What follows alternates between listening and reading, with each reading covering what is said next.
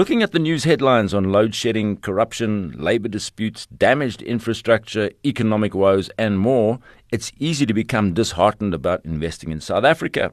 However, one has to ask, is this the objective South African story?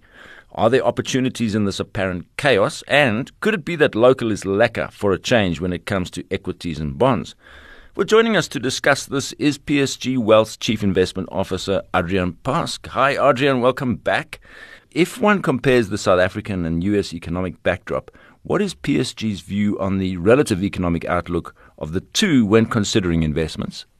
Hi, Kieran, and thank you very much for having me on.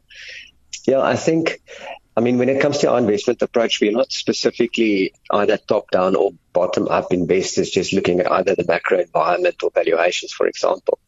Instead, what we try to do is to be a little bit more pragmatic in our approach, and we try to contextualize all the available opportunities and risks by considering both valuation and the macro picture, but amongst a wider range of other factors.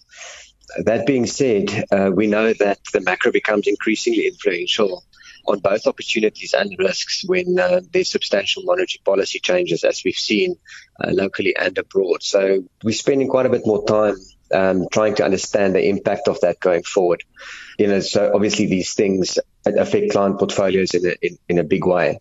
So in the South African context, you mentioned in your introduction the wide range of risks and challenges. I think that the key ones that I can maybe add is obviously increasing interest rates, as I've mentioned. Eskom remains a significant challenge, and we've all had to go through the pain again with extended load shedding, but the economic impact is significant. Unemployment remains a huge structural challenge for us.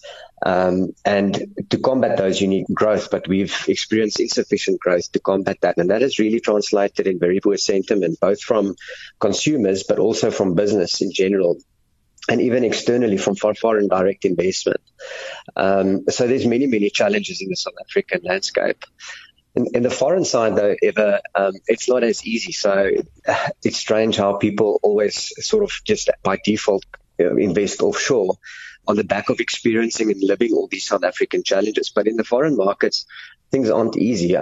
Rising interest rates have an even more substantial impact, given that they're coming off a very low base at the moment. Excessive debt levels, it's really a gamble on growth because ultimately the debt needs to be paid off. So you need to promote growth with whatever you borrow.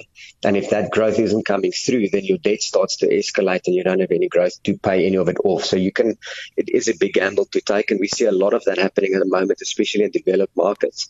And you can't really stimulate growth in that environment because you've got monetary policy tightening. So we've got interest rates going up to combat inflation.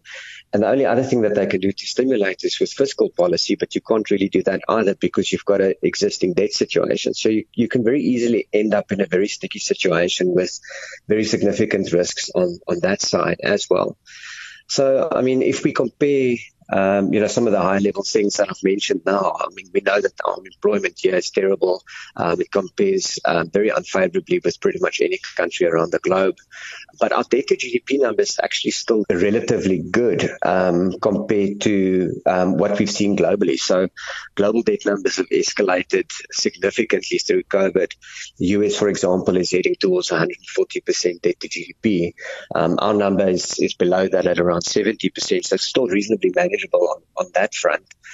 Inflation rates here and there at around 8%. But I think what we do notice is that I think South African investors, professional investors, are much better suited to managing money in an inflationary environment. This is not the first time that we've seen inflation at these levels.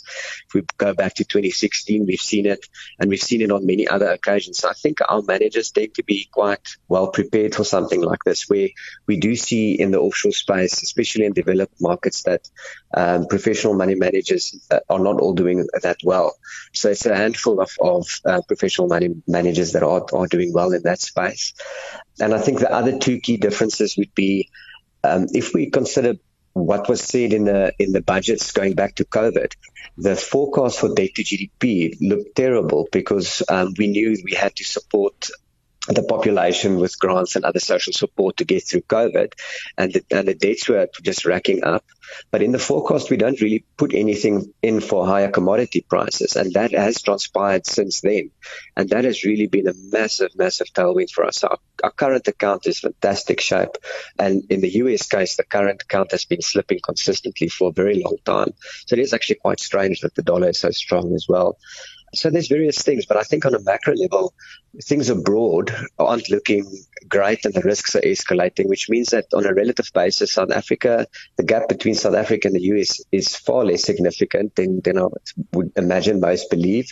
And from a debt perspective, we're actually in a much better space. You did mention the debt to GDP, 140% roughly in the United States versus 70%, about half in South Africa, which is quite a positive for us. And also you mentioned the rising commodity prices, which has been very good for our current account. So do you believe there's merit in investing in South Africa relative to overseas markets? Yeah, I think, if we do a similar comparison between the two countries, if we look at cash yields, for example, it's quite easy to generate a roughly 6% yield on even a cash investment in South Africa at the moment, and interest rates are still going up. And then our bonds are yielding at around 10-11% as well, which is extremely attractive. The valuation on our equities are on single-digit levels. Dividend yields are in excess of 4%.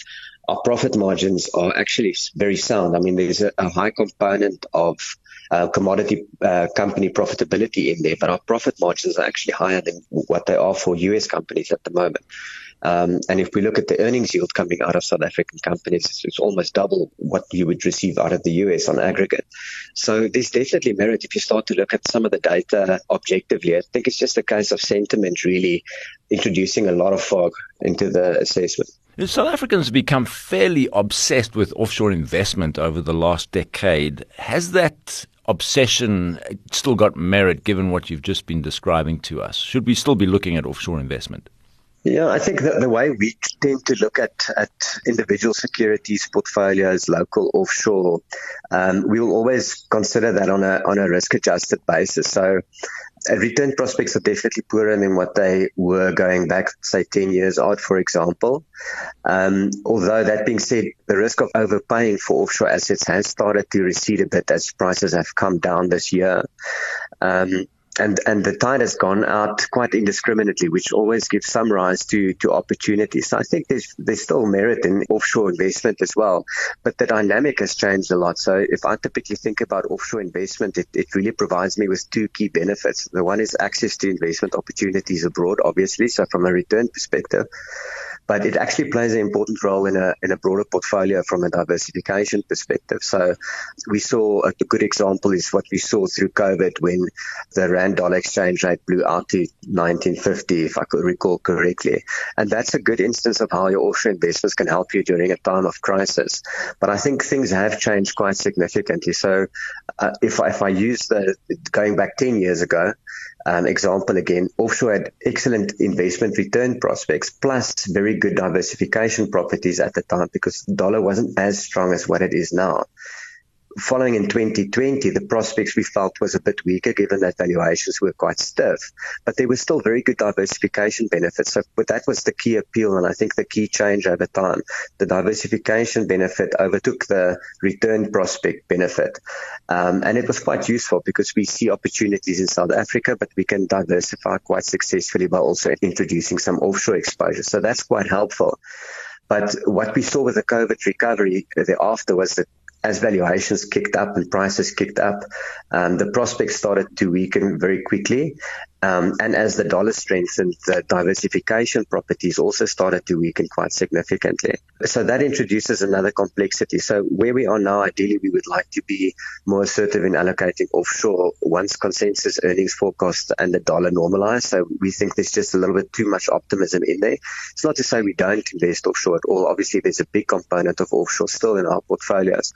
But I think the two traditional characteristics of offshore investing and the key benefits have sort of been through this roller coaster in terms of how much value they add on a relative basis. So, like I said, I just think the dollar at this stage is one of the key things. We would like for that to come down so that we can enhance the diversification prospects to offshore investing. It does seem that we're looking at sort of history in the making here. We are in a situation economically and from an investment point of view that we haven't seen in decades. What are some of the risks that you are looking out for when investing abroad? Sure, it feels like at the moment there's more than what there's been in quite some time. I've mentioned some of these already, but I think the strong dollar is a key factor for us. I think receding margins also something worth considering. So if we look at corporates, funding costs are kicking up, taxes are likely to be under pressure over the medium term as well. Wages are under pressure, a lot of inflationary cost pressures kicking in. So I think margins something to keep an eye on. Other key risk would be the consensus forecast from the analysts. I think that's still too optimistic, as I've mentioned. Developed market bonds are still trading at negative real yields, which is also an issue. So they'll experience more pressure as interest rates continue to rise. Europe has significant issues. Obviously, the growth is a challenge, but there's complexities in the bond market there as well. So in particular, the Italian bonds is something that we're keeping a close eye on. In China, there's a lot of growth uncertainty at the moment, which is playing with markets. So you can tell pretty much all around the globe there's issues. So I think it's more a case of just balancing the debate. I mean, South Africa is not risk-free investing by any means, but it seems like the risks are starting to surface as interest rates rise. They have started to surface around the globe. So the ones I've mentioned now would probably be the ones front of mind for me from a risk perspective. All right, we're going to leave it there. Thank you very much. Adrian Pask, Chief Investment Officer at PSG Wealth.